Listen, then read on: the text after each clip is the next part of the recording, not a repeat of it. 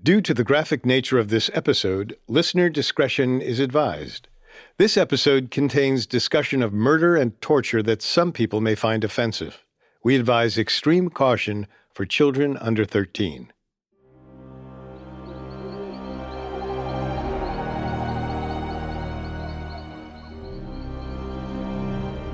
On the night of June 17th, 1462, Vlad the Impaler and his ragtag army of 30,000 soldiers hid in the dense forest surrounding Wallachia. The Ottoman Sultan and his army, estimated to be at least 2 times the size of Vlad's, was camped just outside the city walls, prepared to attack and seize Vlad's kingdom once and for all. Vlad and his troops were outnumbered and outgunned. But Vlad refused to surrender. If he was going to be defeated, he intended to go out in a blaze of glory. Vlad recruited Turkish prisoners to penetrate the Ottoman camp and attack their own countrymen. If they refused, they were killed on the spot. Then he divided his men to attack the camp from 2 sides, taking them by surprise. In the invasion, Vlad's army killed nearly 15,000 Ottomans while losing only 5,000 troops of their own. Before his soldiers retreated, they collected the bodies of dead and dying Turkish soldiers and placed each one on a waiting stake. When the Sultan entered Wallachia, he would be greeted by the gruesome sight of thousands of his own men killed by the infamous Vlad the Impaler.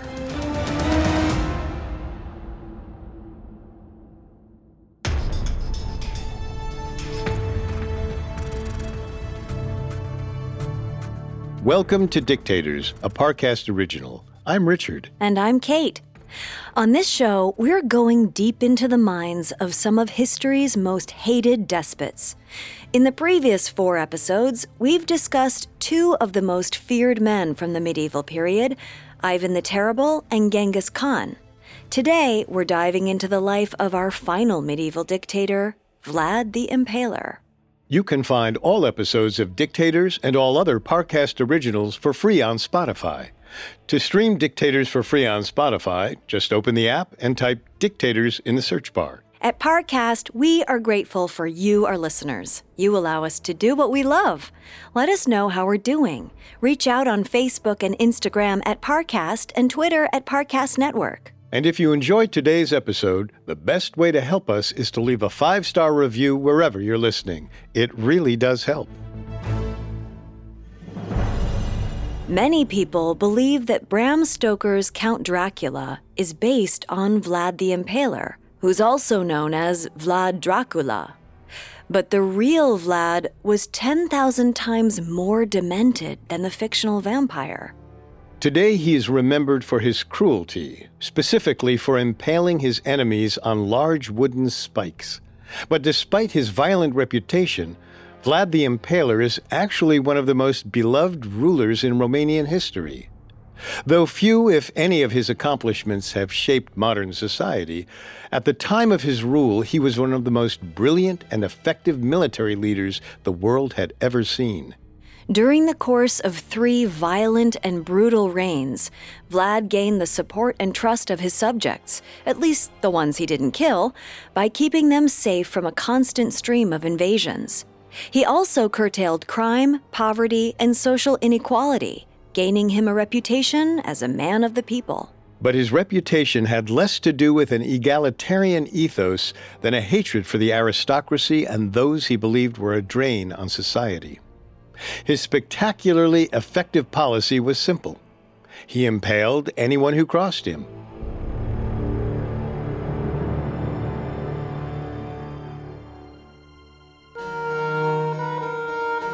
Vlad was born in Wallachia, a historic region of present-day Romania, between 1428 and 1431. At the time, his father, Vlad Dracul, ruled the entire region. Vlad's father had recently been inducted into a brotherhood of knights known as the Order of the Dragon. After his induction, he was given the surname Dracul, which translated to dragon, His son then became known as Vlad Dracula, meaning Vlad, son of the dragon. The purpose of the Order of the Dragon was to defend the faith of Christianity and Christian territories, mostly from the marauding Ottomans, who at the time were the most powerful and fearsome empire on earth. Wallachia was located directly between Western Europe and the Eastern Empire, making it one of the most strategically valuable areas in Europe. As a result, it was constantly under attack, especially by the Ottomans. During the 15th century, nearly every country, territory, or kingdom from Britain to China was constantly at war. Part of the reason was that almost every ruler shared the same delusions of grandeur. Religious and ideological differences aside, many felt either compelled or entitled to expand their kingdoms and seize as much power as possible. This included Vlad Dracul, whose first reign began in 1436. The early years of his rule were relatively stable. During this time, Vlad the Impaler and his younger brother Radu were educated by the most elite scholars available in subjects ranging from mathematics to foreign language to combat. Even as a young boy, Vlad the Impaler demonstrated a keen and perceptive intellect. But his idyllic childhood soon came to a swift and abrupt end.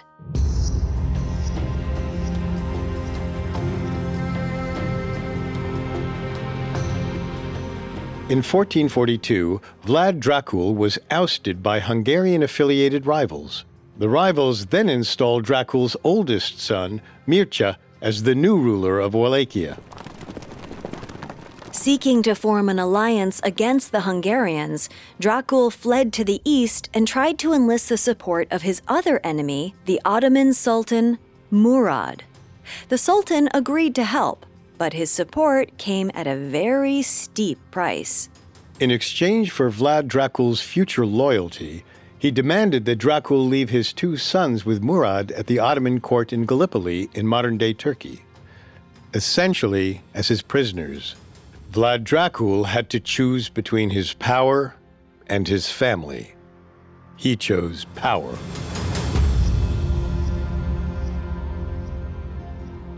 With his young sons as collateral, Dracul and the Sultan combined forces and invaded Wallachia to reclaim the throne. After a quick and decisive battle, Wallachia once again belonged to Vlad Dracul, but his son, Vlad the Impaler, still belonged to the Ottomans. Though they were technically captives in the Ottoman court, the experience more closely resembled an elite boarding school than a prison.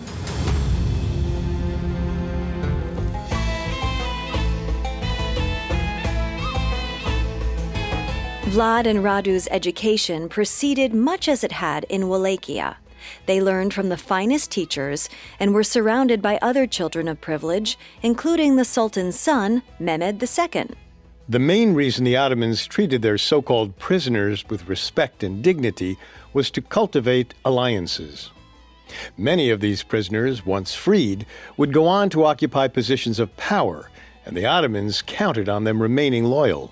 And although the Ottoman court might not have seemed much different than Wallachia, the brothers responded to the new environment in completely different ways. Radu thrived in his new environment, while Vlad the Impaler became moody and defiant. As a result, he was constantly scolded and disciplined. Not only was Vlad himself disciplined harshly, he bore witness to the torture and the execution of hundreds of the Sultan's enemies, which almost certainly contributed to Vlad's fascination with violence and torture. Vlad also grew to resent his much more charming and well-liked brother. That resentment only increased as Radu blossomed into a remarkably good-looking and popular youth, so attractive that he came to be dubbed Radu the Handsome. Unfortunately, puberty wasn't as kind to Vlad the Impaler, who remained diminutive, gaunt, and ugly.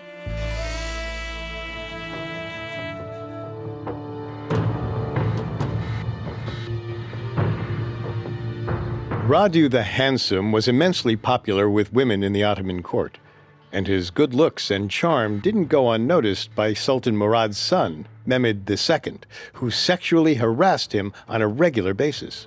On one occasion, when Mehmed II was particularly drunk and sexually aggressive, Radu fended him off with his sword, injuring Mehmed in the process. Fearing for his life, Radu spent the entire night hiding in a tree. But this was the last occasion that Radu would reject Mehmed's advances. A short time later, Radu capitulated and began a voluntary sexual relationship with Mehmed.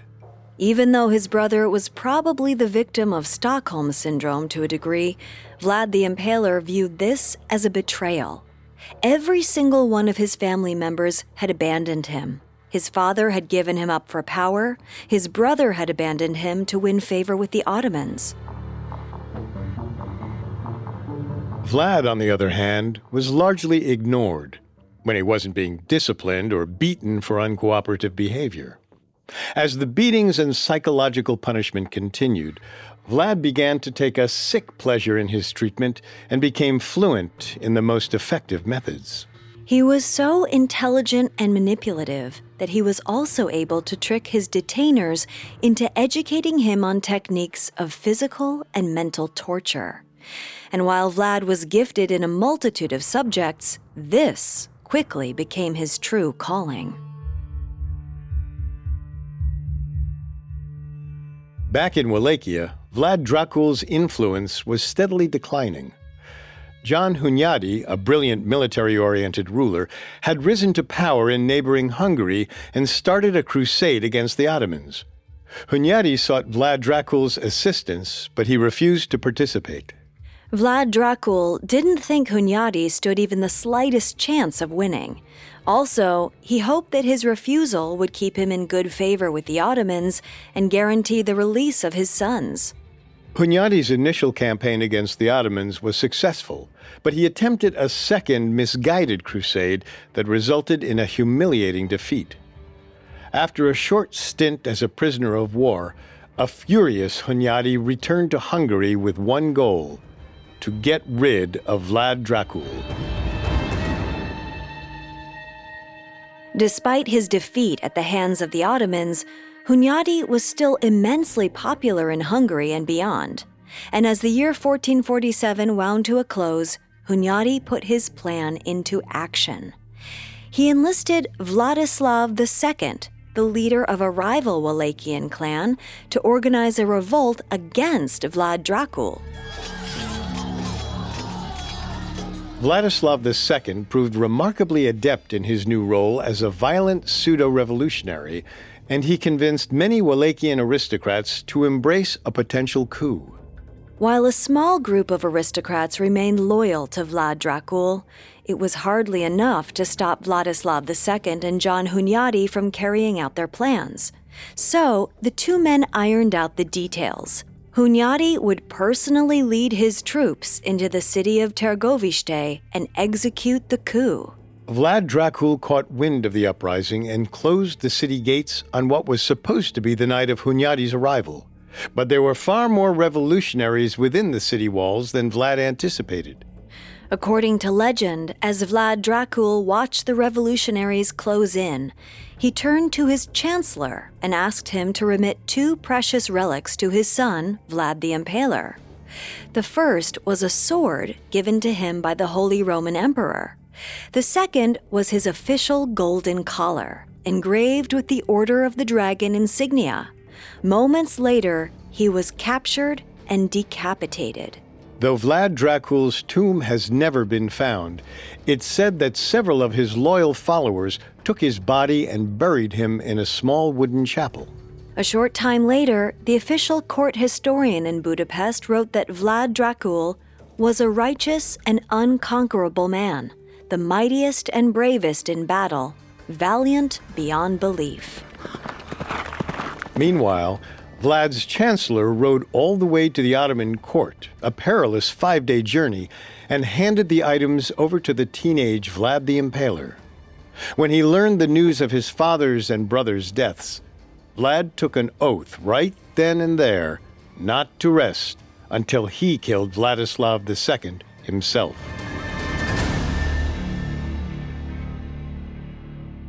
When we return, we'll learn how Vlad put to use the education and training he received under the Ottomans in his quest to secure the Wallachian throne.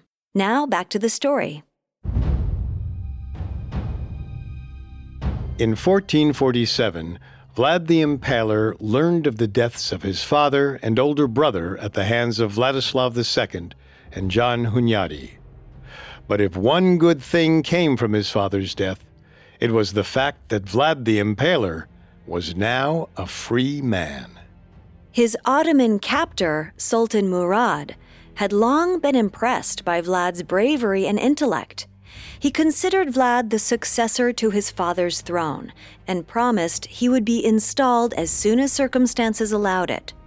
What went without saying was that Murad expected Vlad's undying loyalty. In mid-October of 1448, John Hunyadi and Vladislav II, now firmly in control of Hungary and Wallachia respectively, launched another offensive campaign against the Ottomans. Originally, the operation was just meant to fortify defenses along the so-called Christian side of the Danube River, the river that separated Ottoman and European territory. But Hunyadi and his troops misguidedly crossed into Ottoman territory, where they were swiftly defeated and forced to retreat. During the retreat, a Serbian aristocrat managed to capture Hunyadi and briefly take him prisoner. With Hunyadi in captivity and Vladislav II and his weakened army licking their wounds in Serbia, Vlad the Impaler saw an opportunity to claim the Wallachian throne for himself. With the support of a small Ottoman cavalry, Vlad the Impaler rode into Wallachia and seized power virtually unopposed. But he was smart enough to see that his reign could only last as long as the Hungarians and Vladislav II were on the retreat. Furthermore, what remained of the ruling class in Wallachia wasn't eager to see Vlad the Impaler in power, particularly after he ignored a request to meet with them and acquiesce to their demands. By early December 1448, Vladislav II was on his way back to Wallachia, and when he arrived, he easily deposed Vlad the Impaler, whose first reign lasted barely over a month.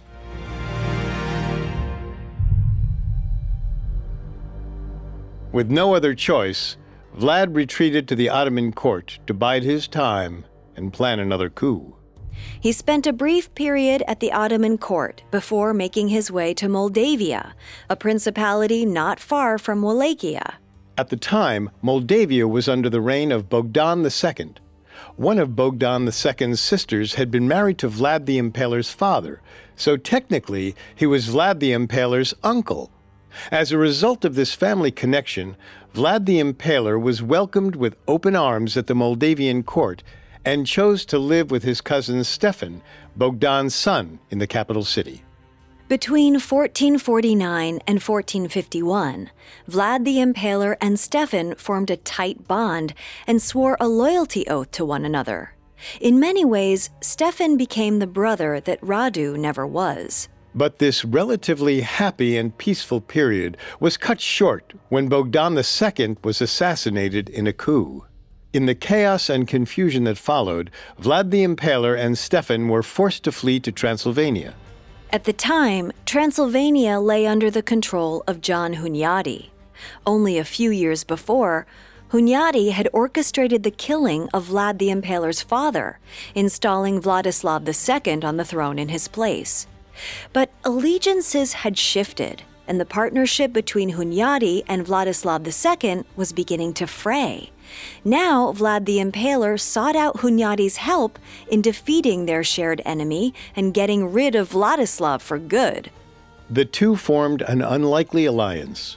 Hunyadi took Vlad the Impaler under his wing, offering him not only a military title, but a fancy palace and a distinguished role in the court. For the next few years, Vlad the Impaler learned and strategized alongside Hunyadi and was placed in charge of the defense of Transylvania. This was a tall order. Hunyadi and Vladislav II had declared embargoes against one another, and now Vladislav was mounting minor attacks on Hunyadi's territory. To make matters worse, Vladislav II had forged an alliance with the new Ottoman Sultan, Mehmed II, the same Mehmed II that Vlad had known since childhood. Mehmed II had only been in power a few short months, but he wasted no time in expanding his empire and asserting his dominance. His first move was to launch an elaborate offensive to reclaim the lands Hunyadi had seized from Vladislav II. No one besides Mehmed II himself expected much to come from his reign, but his reputation as a debaucherous, non-devout Muslim belied an intensely shrewd and militarily brilliant mind.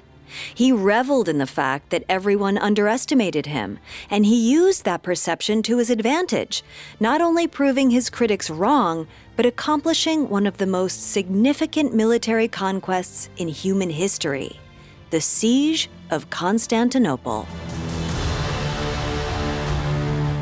The fall of Constantinople in 1453 proved to be one of the great turning points in human history.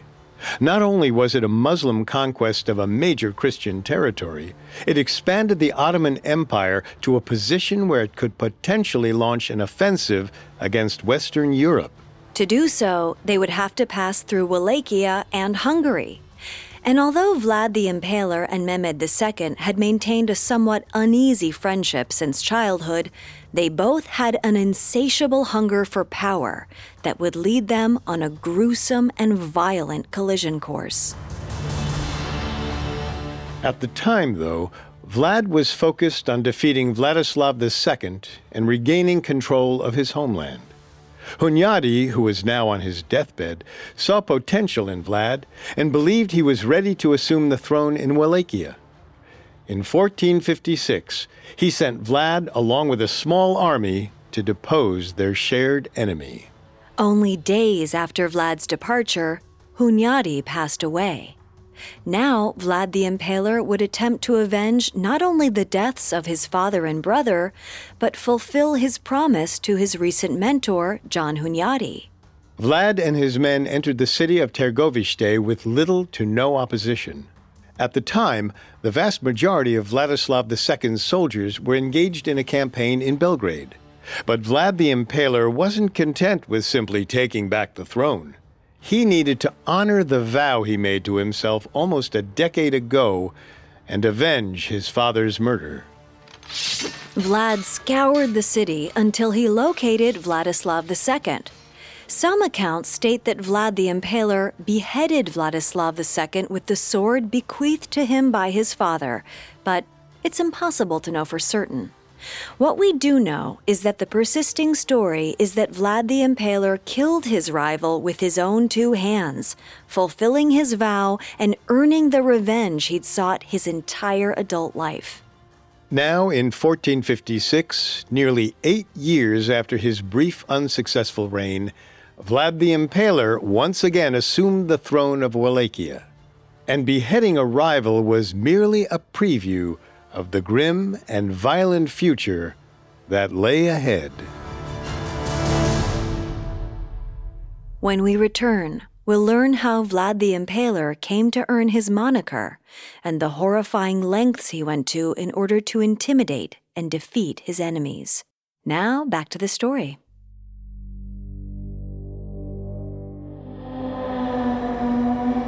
After nearly a decade of battles, shifting allegiances, and betrayals, Vlad the Impaler, now around 25 years of age, once again occupied the throne of Wallachia. And this time, he intended to hold on to it any way he could. Vlad the Impaler was anointed ruler in 1456 in the Cathedral of Târgoviște. He adopted the long-winded title Prince Vlad, son of Vlad the Great, sovereign and ruler of Ungro-Wallachia and the duchies of the Amayas and Făgăraș. Though his title may have been wildly impractical, his first move as ruler was anything but.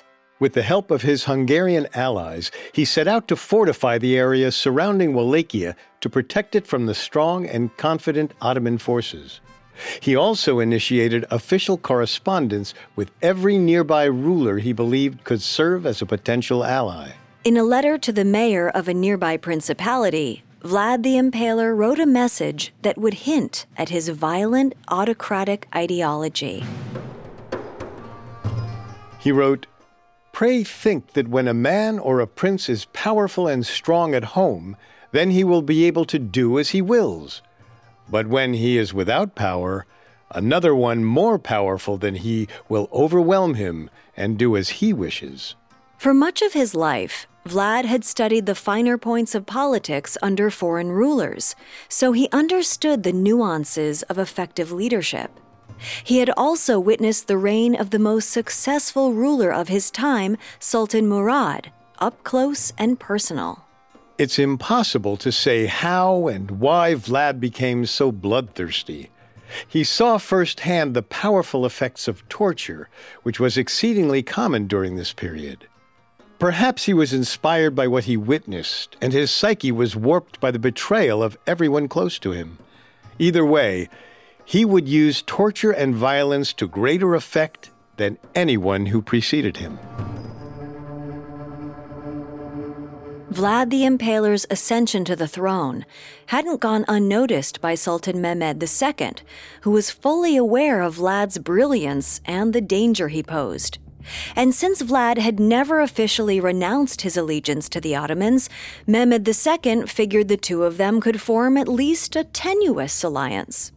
But Mehmed II had a larger and more powerful army than Vlad did, and Vlad knew it. To emphasize this fact, Mehmed II sent a delegation to Wallachia.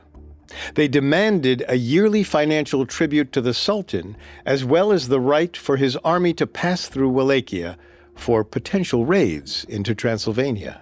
This was done with the understanding that Mehmed would come to Vlad the Impaler's assistance if the situation demanded. The alliance went both ways, but still it meant that Wallachia was technically under the control of the Ottomans. And that meant that if Vlad intended to engage in any international campaigns, he would need the Sultan's permission. Vlad agreed to the terms because he knew it would be politically expedient, but he refused to travel to Constantinople, the new capital of the Ottoman Empire, to pay homage to the Sultan in person, which Mehmed perceived as a grave insult. With the formalities out of the way, Vlad got to work shaping Wallachia in his image, one in which he and he alone would maintain absolute power.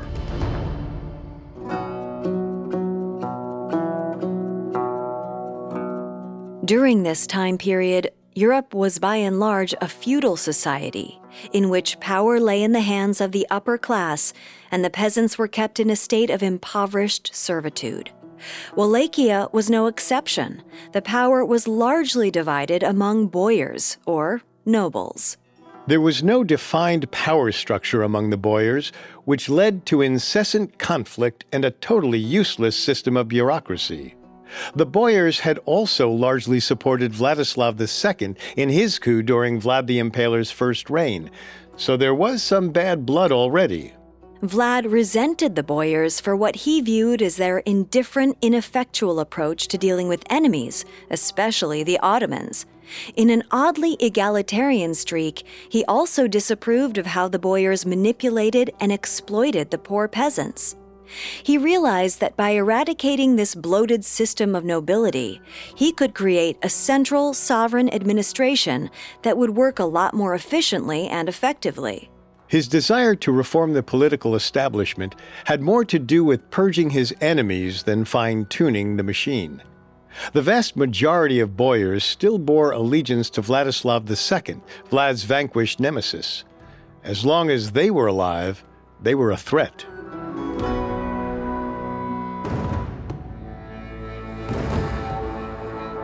It's unknown exactly when Vlad began his trademark campaign of impalement, but it began en masse around 1457. In a truly brilliant and sadistic move, he invited some 200 boyars, prominent citizens, and their wives to the Wallachian court for an Easter celebration. As his guests were finishing their elaborate meal in the banquet hall, Vlad's men entered and seized each and every one of them. The old and infirm were immediately taken beyond the city walls and impaled on large stakes. The young and able-bodied were chained together and marched 50 miles until they reached the source of a large river. When they arrived, they were shocked to find brick ovens and kilns fired up and ready for use. They were put to work building and hauling bricks to rebuild what once had been a majestic castle. Not only did this initiate Vlad the Impaler's reputation for cruel and unusual punishment, it also resulted in an awesome, heavily fortified palace for Vlad.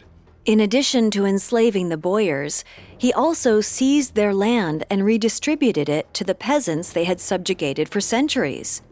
He also gave these now landed peasants governmental and social roles.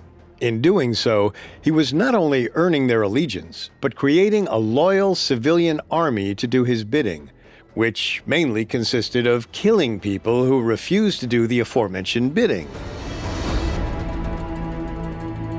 Vlad the Impaler also began assembling a large official Wallachian military. Unlike previous conflicts where large independent troops of soldiers from neighboring principalities aligned for a specific mission, Vlad consolidated the local forces into one unit. In doing so, he was not only reinforcing his own power as a military commander, he was streamlining what had been a needlessly complicated military system. As his army grew more effective, his behavior on the throne grew more mercurial and erratic, especially his behavior toward visitors, even those who came to pledge their loyalty.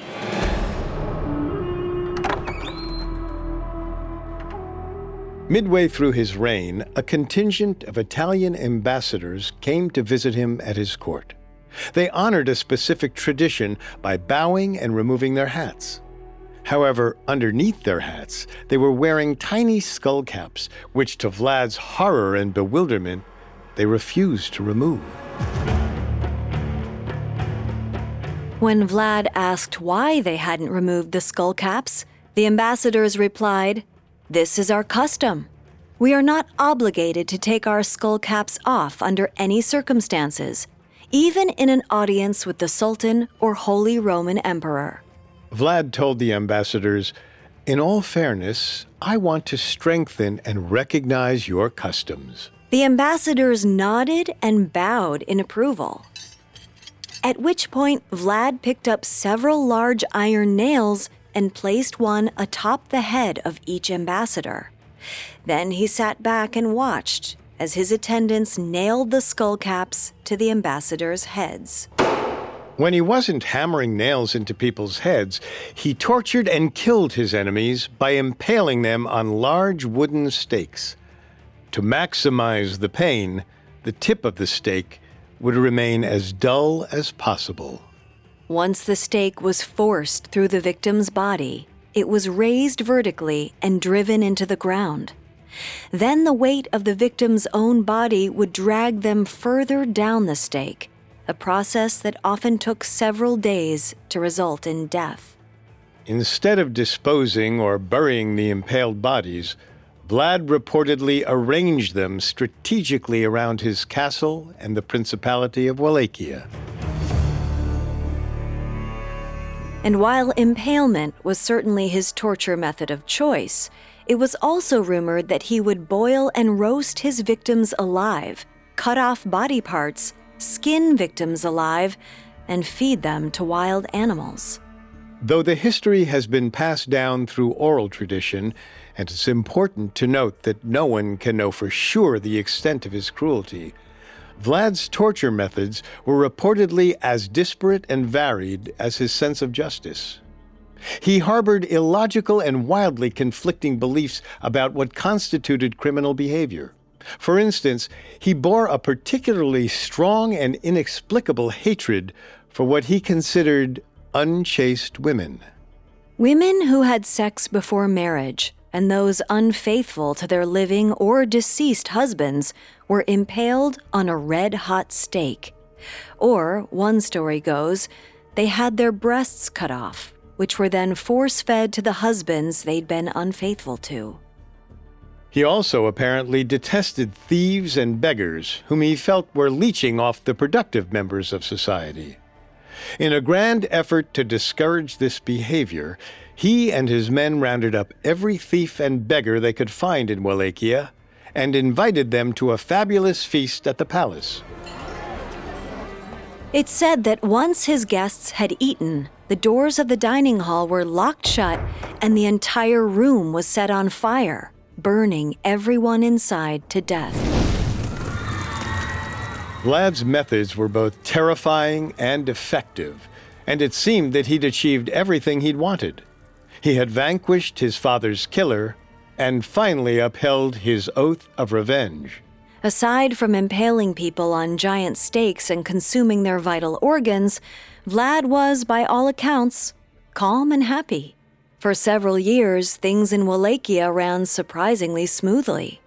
Unfortunately, it wouldn't last. In 1460, as Mehmed II expanded his empire deeper into Europe, Pope Pius II was growing worried. Mehmed's siege of Constantinople was still fresh in the collective memory. Pius saw the potential of another siege occurring on a much larger scale. He decided to take preemptive action to protect Christian Europe against the Muslim Ottomans, and he proposed a dramatic idea to do it. He suggested that all the Christian powers in Europe, including Wallachia, unite for another crusade against the Ottomans. It was an incredibly risky maneuver. If it failed, the Ottomans could potentially gain control of the entire continent. But if it succeeded, Vlad could expand his empire beyond his wildest dreams. To him, the choice was clear. He was going into battle against the Ottomans.